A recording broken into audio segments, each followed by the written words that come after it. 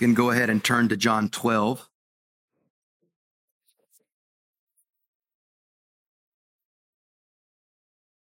Begin by asking,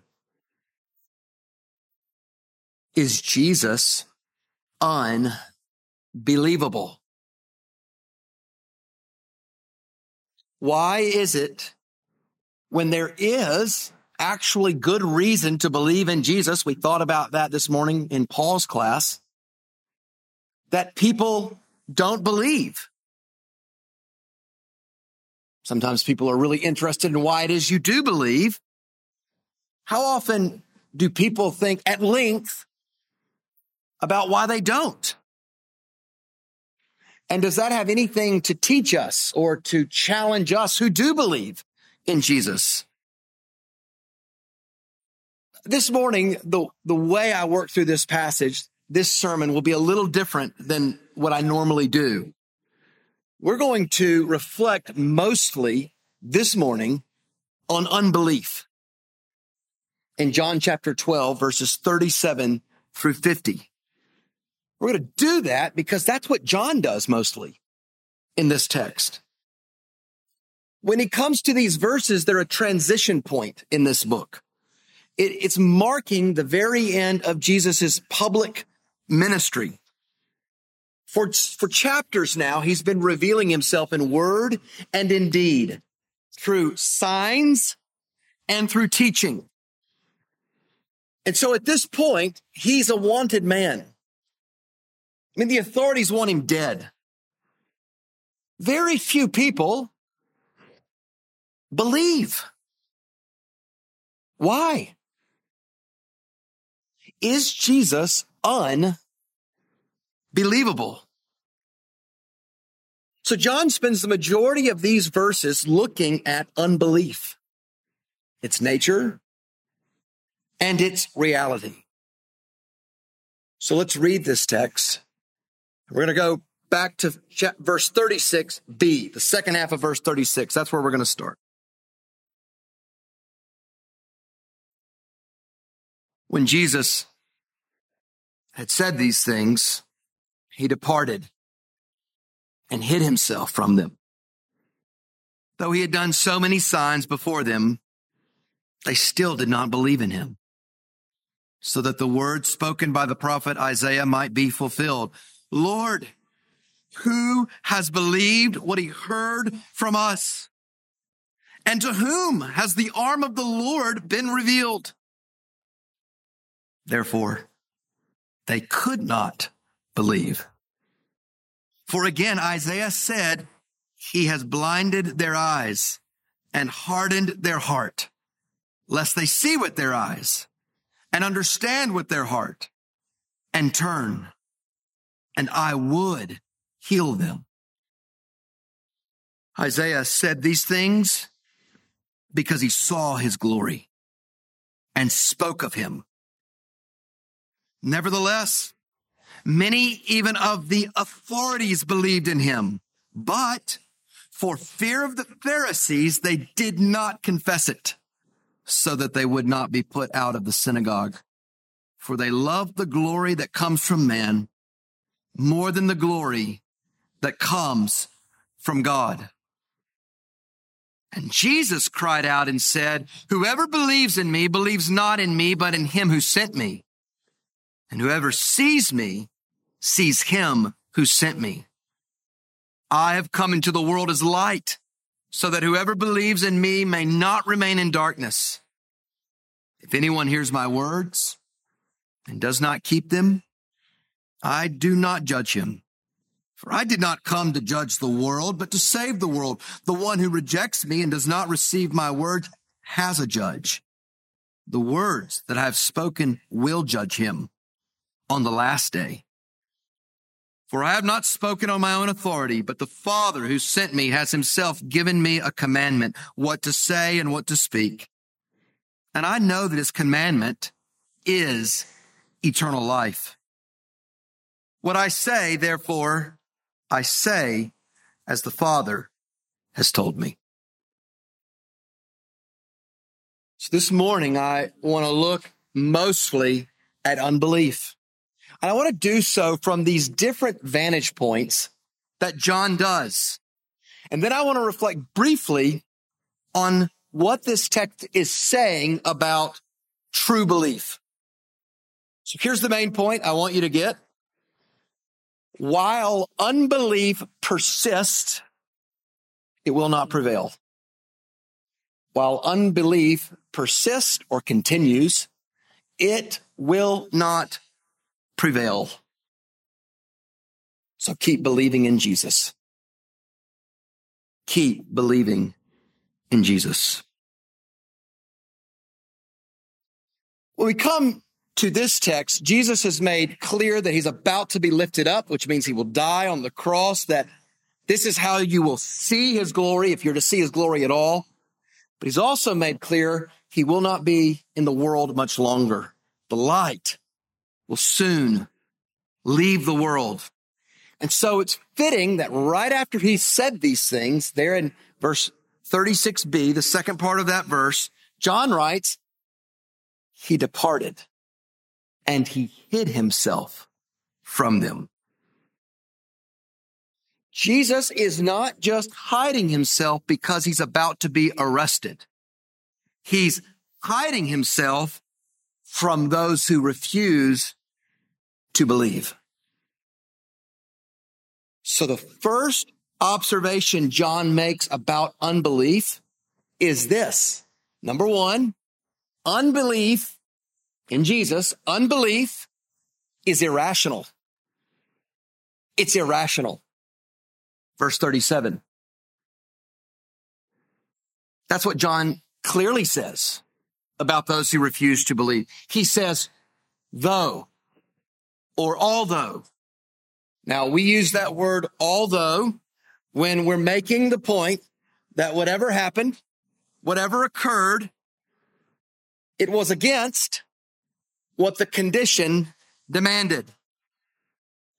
Although he was allergic to honey, he ate the honey anyway. Although she told him exactly what to get when he went to the grocery store, he bought all the deals because they were cheaper and got nothing of what she told him. Although indicates that what happened in spite of what should have happened.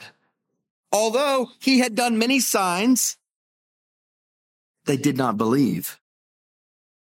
Now remember why John wrote this book, that you may believe that Jesus is the Christ, the Son of God, and that by believing find life in his name. And strangely, many don't believe. They've seen signs. They saw the ultimate sign, Lazarus raised from the dead. And yet unbelief persists. And as John here is reflecting on their unbelief in Jesus, he is saying unbelief is irrational. Those who did not believe knew he had done the kinds of things only God can do. They saw Lazarus, who was dead and alive, yet they refused to believe in Jesus.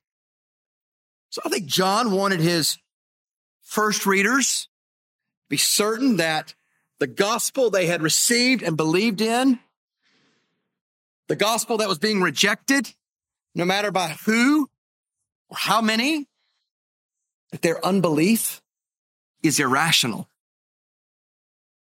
So for you who do believe, John wants you to believe very simply, you're not crazy. You have very rational, good grounds to trust Jesus, take him at his word, and follow him. And the fact that so many do not believe is in spite of, not because of solid evidence. Now, your own life experience, I think, resonates with this. You watch people, in spite of what is absolutely best for them, do what they shouldn't. The alcoholic who knows alcohol is destroying them will not take the costly step to break the addiction. A nation that's immersed in corruption sees the signs of it, won't take the steps to break the cycle. Those who heard Jesus' teaching, have seen the power and the signs, or could give careful study to the credibility of the fact that he was raised after the fact, simply refuse to believe. And John is saying unbelief might be widespread. Those who are in power may not believe, but it's not rational.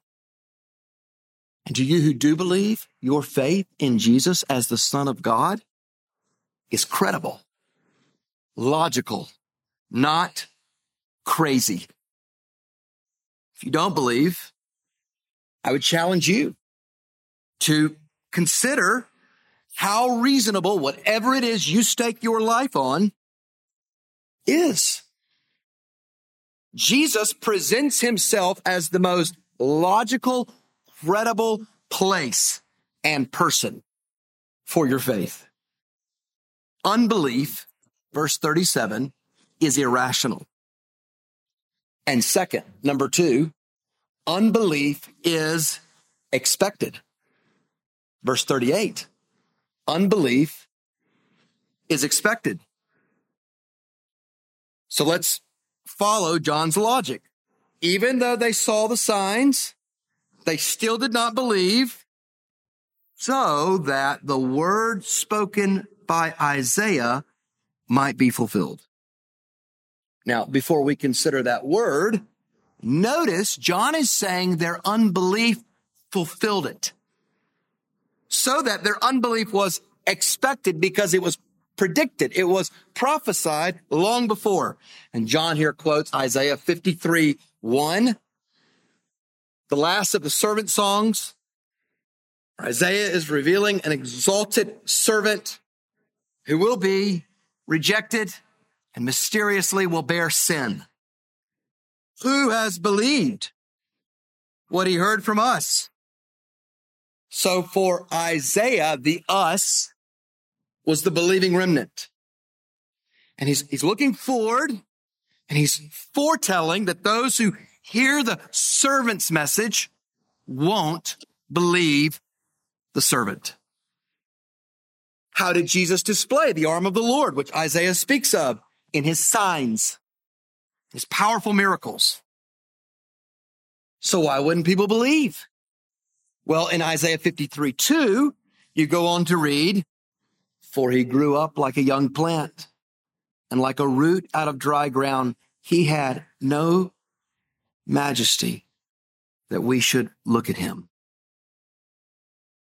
So what Isaiah was saying is that the servant will come. He will demonstrate the arm, the power of the Lord, but he's not going to be naturally or outwardly impressive. And his own generation will be blind. Should have believed. That's what John says, given the signs. But their unbelief was predicted long ago. Now, this is interesting, isn't it? As we look at unbelief from this angle, we see very clearly that unbelief was part of, not the deviation from, God's plan. Unbelief never stops, never thwarts the plans of God. I mean, what was their unbelief in John's gospel leading to? It's leading them to kill Jesus, to send Jesus to the cross. Their unbelief is leading to God's great plan of salvation. So do you think that right now God is threatened by the unbelief of the world? You know, in texts like this one in Isaiah, here is God calling his shot so that we as his people will live with total confidence when unbelief is all around us. When you see unbelief all around you, it's not taking the Lord by surprise. John is clear about all the unbelief there is in Jesus. It was expected. And if God could use that to fulfill his plan for salvation, believe Jesus that he's using all of the unbelief even now for the consummation of everything. You feel the darkness of unbelief. I mean, maybe you're sitting here today and you know opposition for your belief. Maybe you know discouragement because people don't believe. But do you see how unbelief is not stopping the plan of God? The reason God reveals things to his people ahead of time is not that we'll be looking for signs, but that we'll trust him when things look dark, when we don't understand. I mean, have we ever seen Jesus in this gospel or any gospel? Jesus who left the glories of heaven to come to save? Has he ever been in any kind of panic because people don't believe in him? Do we ever see Jesus fretting that the Father's plan is somehow off track? Or does he clearly understand every moment is unfolding according to the plan? You don't believe in Jesus, it's a warning to you. Your unbelief, in whatever way your unbelief is expressing itself, will not prevail. They won't work ultimately against God's purposes. It will be used for God's purposes. Now, for you, that might mean you're trusting in a wholly different God than the God of the Bible, the triune God revealed in Scripture. Or it might mean you're just content in your apathy and you don't care. And so you just ignore it all. But your unbelief is expected, not unexpected by God. And it's being used by God in ways you don't expect. Unbelief is expected. What else does John show us? Number three, unbelief is a sign of judgment. It is a sign of judgment, verses 39 through 41. Notice what John says is the implication of this in verse 39. Therefore, they could not believe. Does Jesus hold them responsible for their unbelief? Yes. Although they saw the signs, they still did not believe. But notice here, John reasons from Isaiah's prophecy long ago that an implication is they could not believe. So be warned that with unbelief, there can come a point when there's no turning back. John quotes again from Isaiah. This time he goes to Isaiah 6, which Joseph read for us. When the prophet who saw the holiness of the Lord repented, and then being made right with God, he is commissioned to prophesy, and he's told a hard word. Your ministry, Isaiah, will have a hardening effect. The vast majority of your hearers will reject what you tell them. The effect of your ministry will, verse 40, blind their eyes, harden their hearts, lest they see, understand, turn, be healed. And John is quoting that to communicate that Isaiah's ministry had a hardening, not a saving effect. And he's saying that the same and even more happened in Jesus's ministry. John is saying that the hard-hearted unbelief of so many is not just an effect of Jesus's ministry, it's part of its purpose. He has blinded their eyes, hardened their heart, lest they see, understand, turn, and so are healed.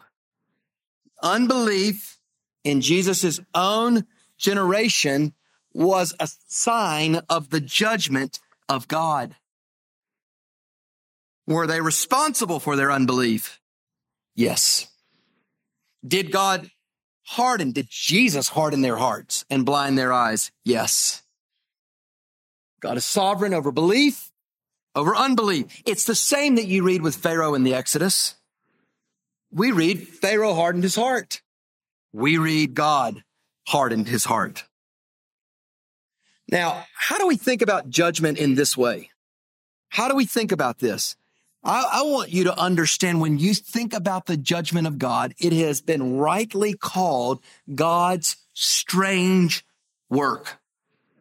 So we know from texts like Micah 7:18, God delights to show mercy. We know from texts like Ezekiel 33:11, God takes no pleasure in the death of the wicked. We know from Isaiah 28:21 that in judging, God does his alien or strange work. Judgment is not what has marked God's work eternally, because evil has not existed eternally. And yet, when sin entered the world, God, who cannot deny himself, he cannot deny who he is, his character, his holy, good, loving, just character, he opposed sin. Judgment is his strange work. If you think about it, you should consider just this past week the amount of sin, high treason committed against God each day. Time has passed. God has not immediately judged it as sin deserves. Consider it in your own life. The sin you committed against God yesterday. And yet God has raised the sun. Rain still comes in other parts of the world, but it comes here sometimes. God is so merciful with finite, sinful human beings made in his image. Judgment is his strange work. Necessary, good, because of sin, but not what God delights in the same way that he delights in showing mercy. And yet, judgment does come from God. And when you see hardened, widespread unbelief, it's a sign of it. When you see this, when you see entrenched hardness, it leads to idolatry in various forms. God is not being mocked. He does harden. You're laboring to make the gospel known. One reality that I think you must accept in faithful ministry, when you continue to encounter hard hearts, is this: God may be using you for the sake of judgment. May not be, but he may be. Just as a way of encouragement this week, I talked to a missionary friend of mine, hard country, told me about a man who sought him out this past week. Said, I met you in 1998. You shared the gospel with me over coffee. And that was pivotal in my life in coming to saving faith in Jesus. He had no idea. He learned it this week. We don't know how the Lord may use us and our faithfulnesses, but he can use us for salvation and for judgment. And when it comes to hardening, we don't have knowledge as to when that point comes, but we need to be aware from this text. We need to be warned from it. Point can come when someone is given over to unbelief, a judicial hardening of their hearts. So be warned that in God's economy, unbelief is deadly, eternally serious. What you're believing, what you don't believe, matters eternally. If you're hearing this, I would hope that you would receive this, if you don't believe, as a very gracious warning from God. You're here. Receive the warning. What's remarkable about this is what John says about why Isaiah said this about unbelief. there in verse 41, he says Isaiah said these things because he saw his glory and spoke of him. I think John is saying Isaiah saw the pre-incarnate glory of Christ. Remarkable. But John writes this to say that this text finds its fulfillment in Jesus' ministry as the one who was hardening and blinding the very hearts of his hearers. So Jesus reveals, we've seen that, but notice Jesus can conceal. He hid himself from them. He can get glory in salvation. He can get glory in judgment. Their unbelief was a sign of his judgment, and yet they thought they stood in judgment over him. So, guard your heart.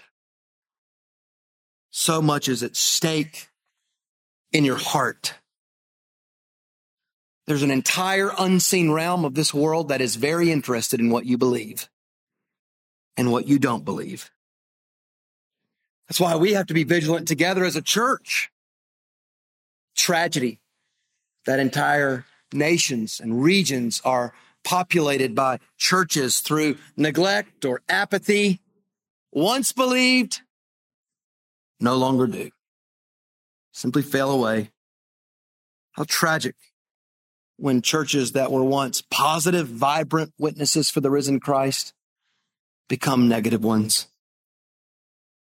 Unbelief, widespread, is a sign of God's judgment, not his absence. Be vigilant. Number four, unbelief threatens your faith. Unbelief threatens your faith, verses 42 to 43. I'm going to read these verses again. Nevertheless, many even of the authorities believed in him, but for fear of the Pharisees, they did not confess it, so that they would not be put out of the synagogue. For they love the glory that comes from man more than the glory that comes from God. Now, this is a very different way of viewing unbelief. John says many believed in him. Now, we've already seen John do this in his own gospel back in chapter 8. He spoke of a believing in Jesus that's not real belief in Jesus. What do I mean? John 8, Jesus taught, I'm the light of the world. Only way you'll see me is when I'm lifted up. And John writes, as he was saying these things, many believed in him. And yet, in the very next verse, Jesus begins addressing the people who believed in him. And it turns out they didn't believe in him at all. Called them sons of their father, the devil. They couldn't accept his teaching. They hated his authority. Here we're reading of authorities who believed in Jesus, but for fear they didn't confess it. They didn't want to be put out of the synagogue. Now, what's at the root of this? Why won't they confess Christ? John says they love the glory that comes from man more than the glory that comes from God. So what is this? I wrestled over. Is this real belief? Is this Scripture's way of justifying what we might call secret believers? I think for John, this is clearly another angle from which to discern unbelief. It's unbelief dressed up in some way as belief. Looks like belief, but it's not. How do we know? We know from what John tells us about what they love. They love man-made, man-centered glory more than God's glory. Just last week, we saw in verse 25, Jesus said, whoever loves his life loses it. Whoever hates his life in this world will keep it for eternal life. We saw that hate is about fundamental preference. Whose glory your life is centered on. Jesus taught that there's a kind of heart in which the seed falls, looks like they're following Jesus, but then the worries of this life, the cares or the allures of this world just choke the seed away. So there's a kind of person that can present and even profess belief, but time ends up telling they did not possess belief. Now, maybe these authorities came to faith after the resurrection. We don't know. But as John wrote this letter, he was aware that a kind of belief persisted, and John wanted his readers to understand and to even discern that's not belief at all. True belief is marked by it evidences itself in counting the cost. When you come to the time of choosing between world, flesh, devil, you desire God's glory and obedience to God over the rest. Do you do that perfectly? No. But do you do it faithfully and repentantly? Yes. Now, I think there's some application here for missions. We want to see people come to faith. We want to see people from unreached peoples come to faith. Praise God, we've seen some of that. And yet, this teaches us that, number one, we should never relax the teaching of Scripture, the call of what it means to be a disciple to anyone who would profess faith.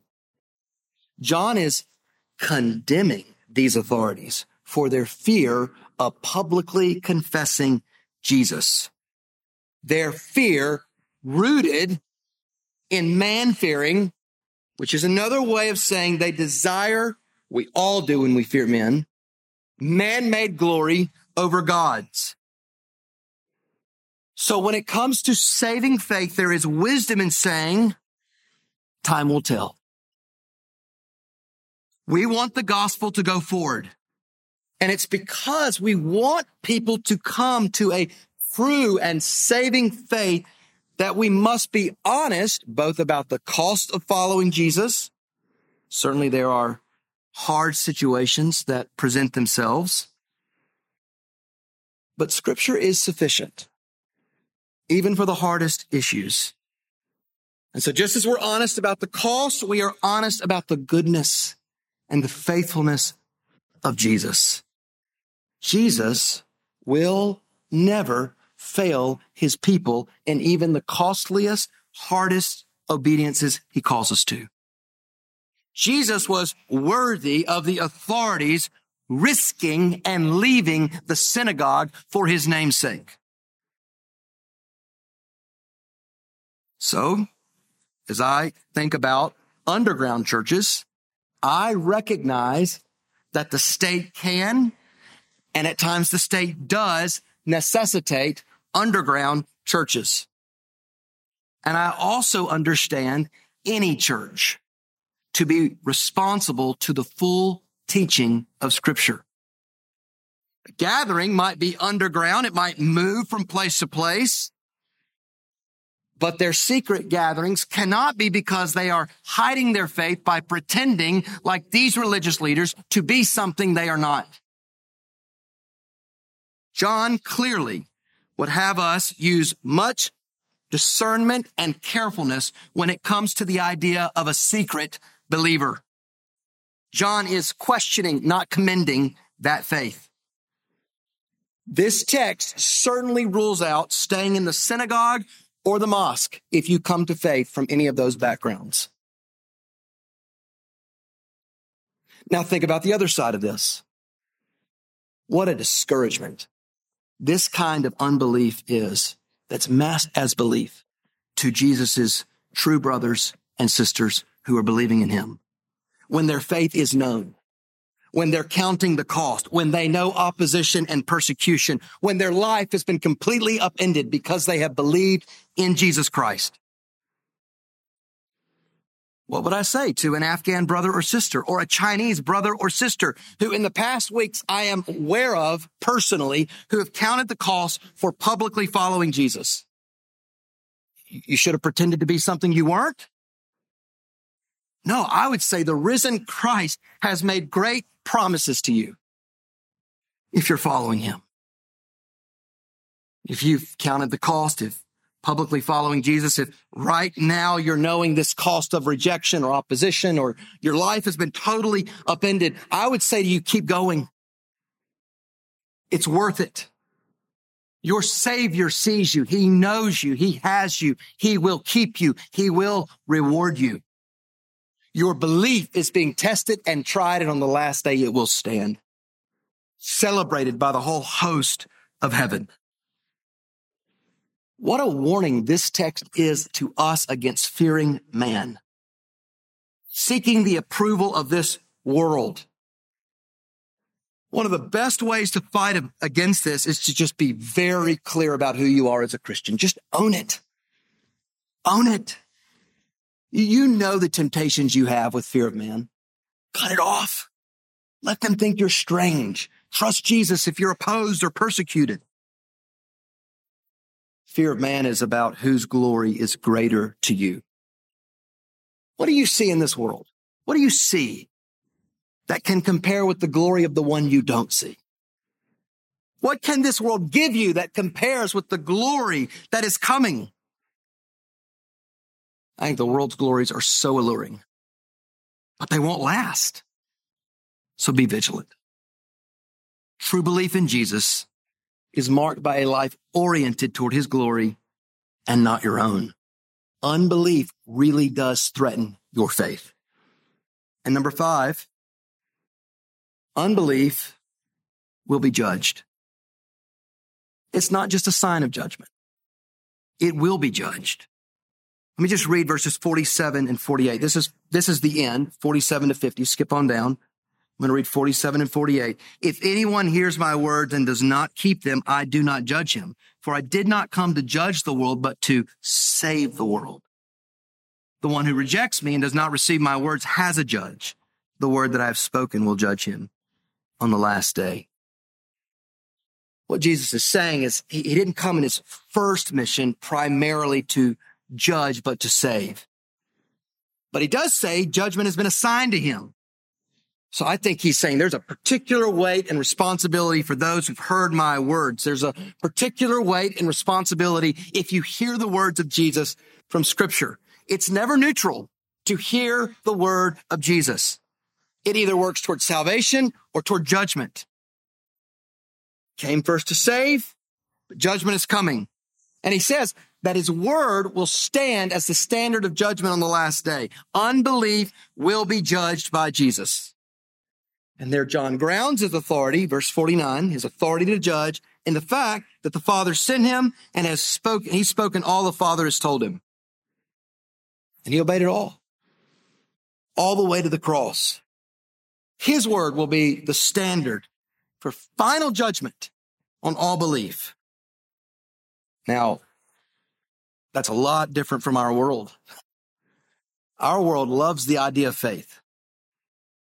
Our world is not concerned very much at all with the object of your faith. But Jesus is. What you do with his word matters. Many had rejected his word, blind to who Jesus is. And as the one sent by the Father who spoke everything the Father gave him, his word has authority. It's not a take it or leave it. It was God's word that was being rejected. It was God's word that was disbelieved in the beginning in the garden that led to the judgment of our first parents. And Jesus is putting his own word, his own teaching on par with God's. We must know God's word to keep God's word.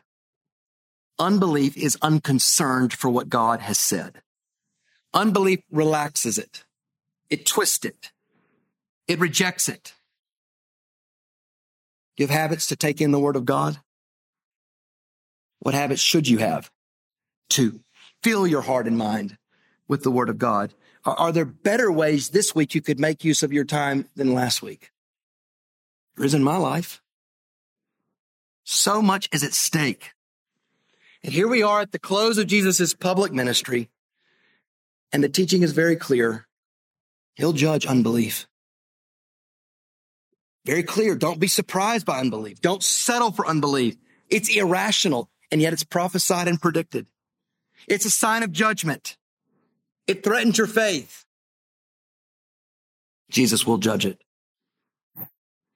He makes so clear to all of us, if we would follow him, it will be costly.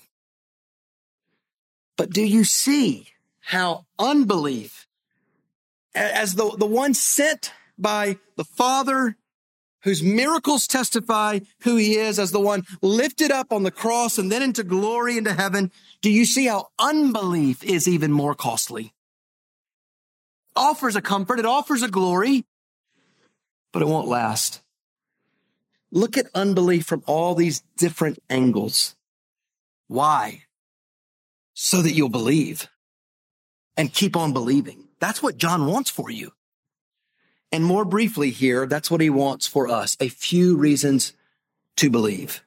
Number one, a few reasons to believe. True belief is in the Father and the Son.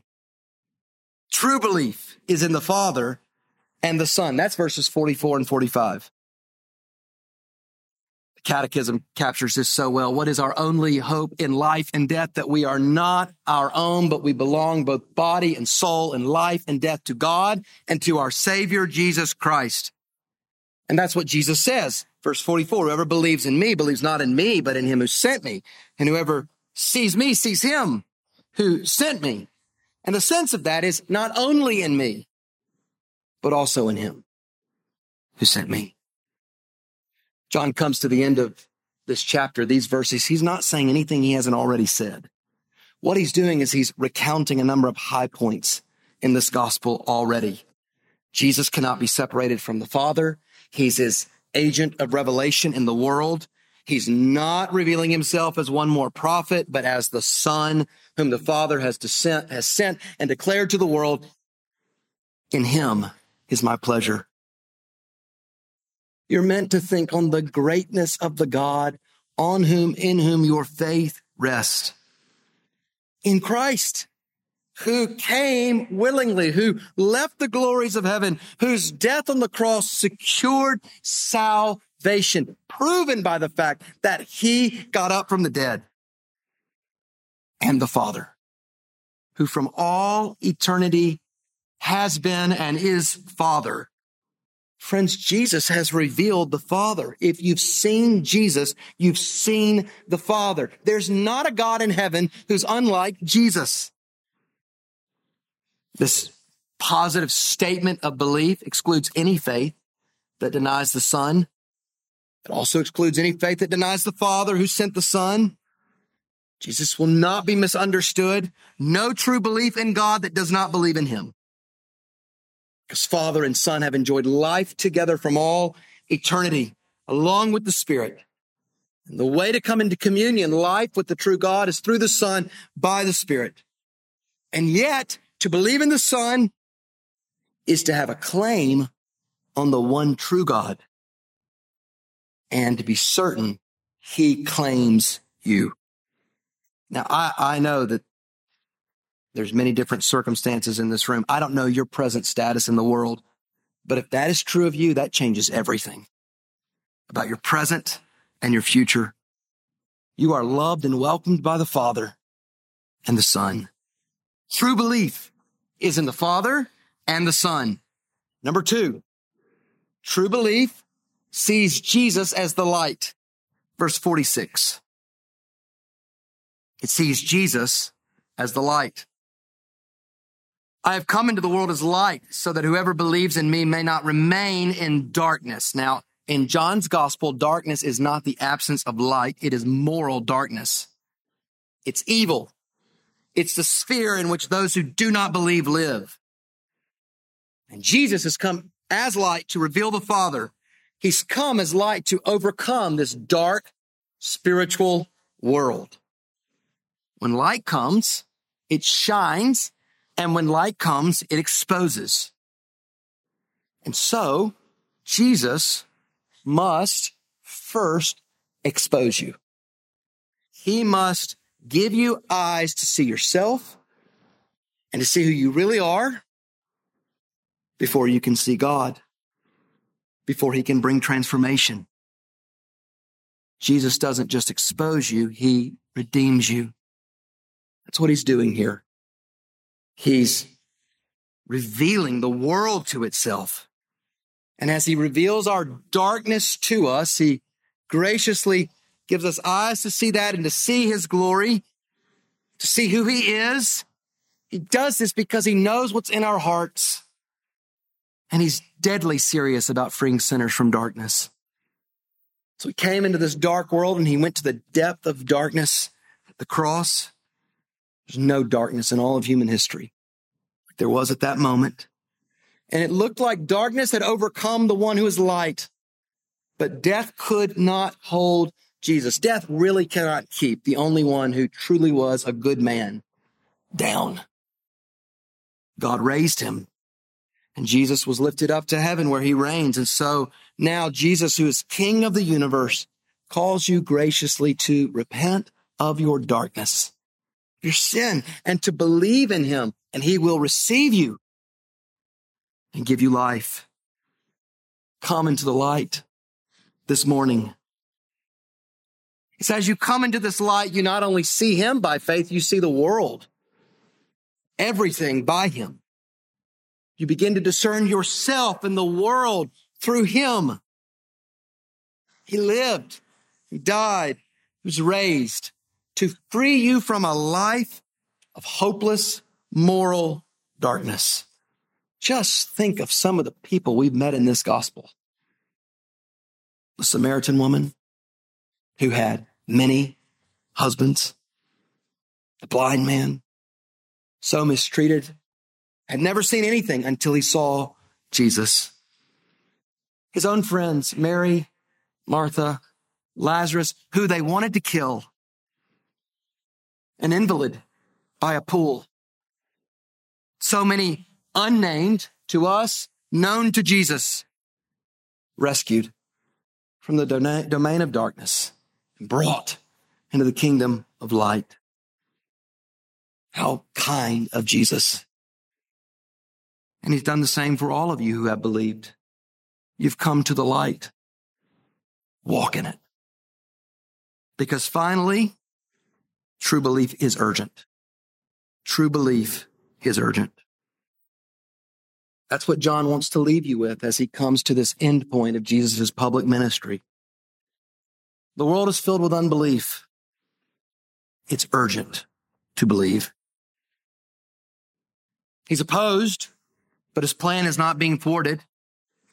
No matter how dark the world gets, the world is being ruled by the one who has overcome it.